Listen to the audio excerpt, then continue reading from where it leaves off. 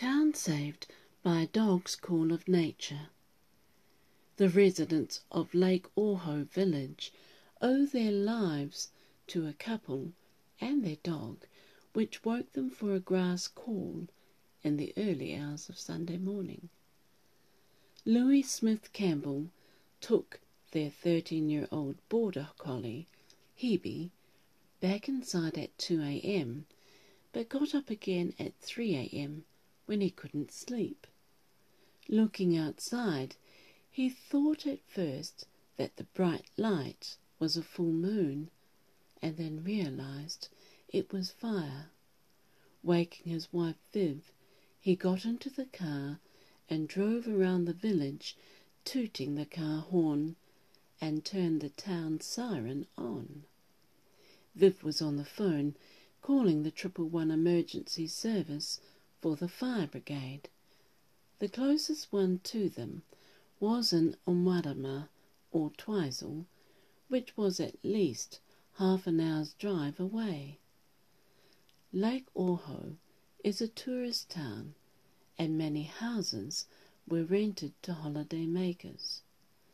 A large number of them slept through the warning, and Viv got into the car and stopped at houses, banging on the doors, telling people to leave everything and go. They did, which is why they all managed to escape.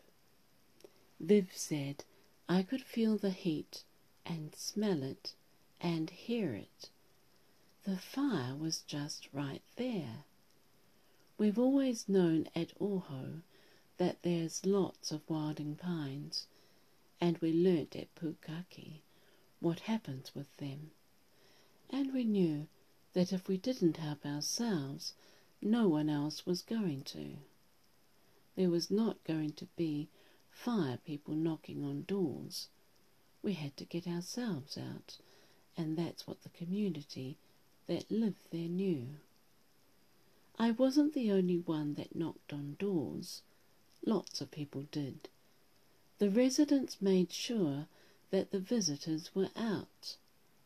So Louis and I are not the people that did it. We did what we had to do, and other people did what they had to do, and as a community we got everybody out. The fire emergency service used to go every summer to tell them what to do, and the villagers followed the plan they talked about, and everyone got out. The firefighters went in and tried to defend people's homes. Viv and Louis's home was saved, but every other house around them was lost. With speeds up to 169 kilometers, the winds were too strong for helicopters and monsoon buckets, and there were 100 firefighters on the ground. There were about 40 homes destroyed and 40 that were not. 2 diggers and a grader were used to cut a swath of land for a fire break.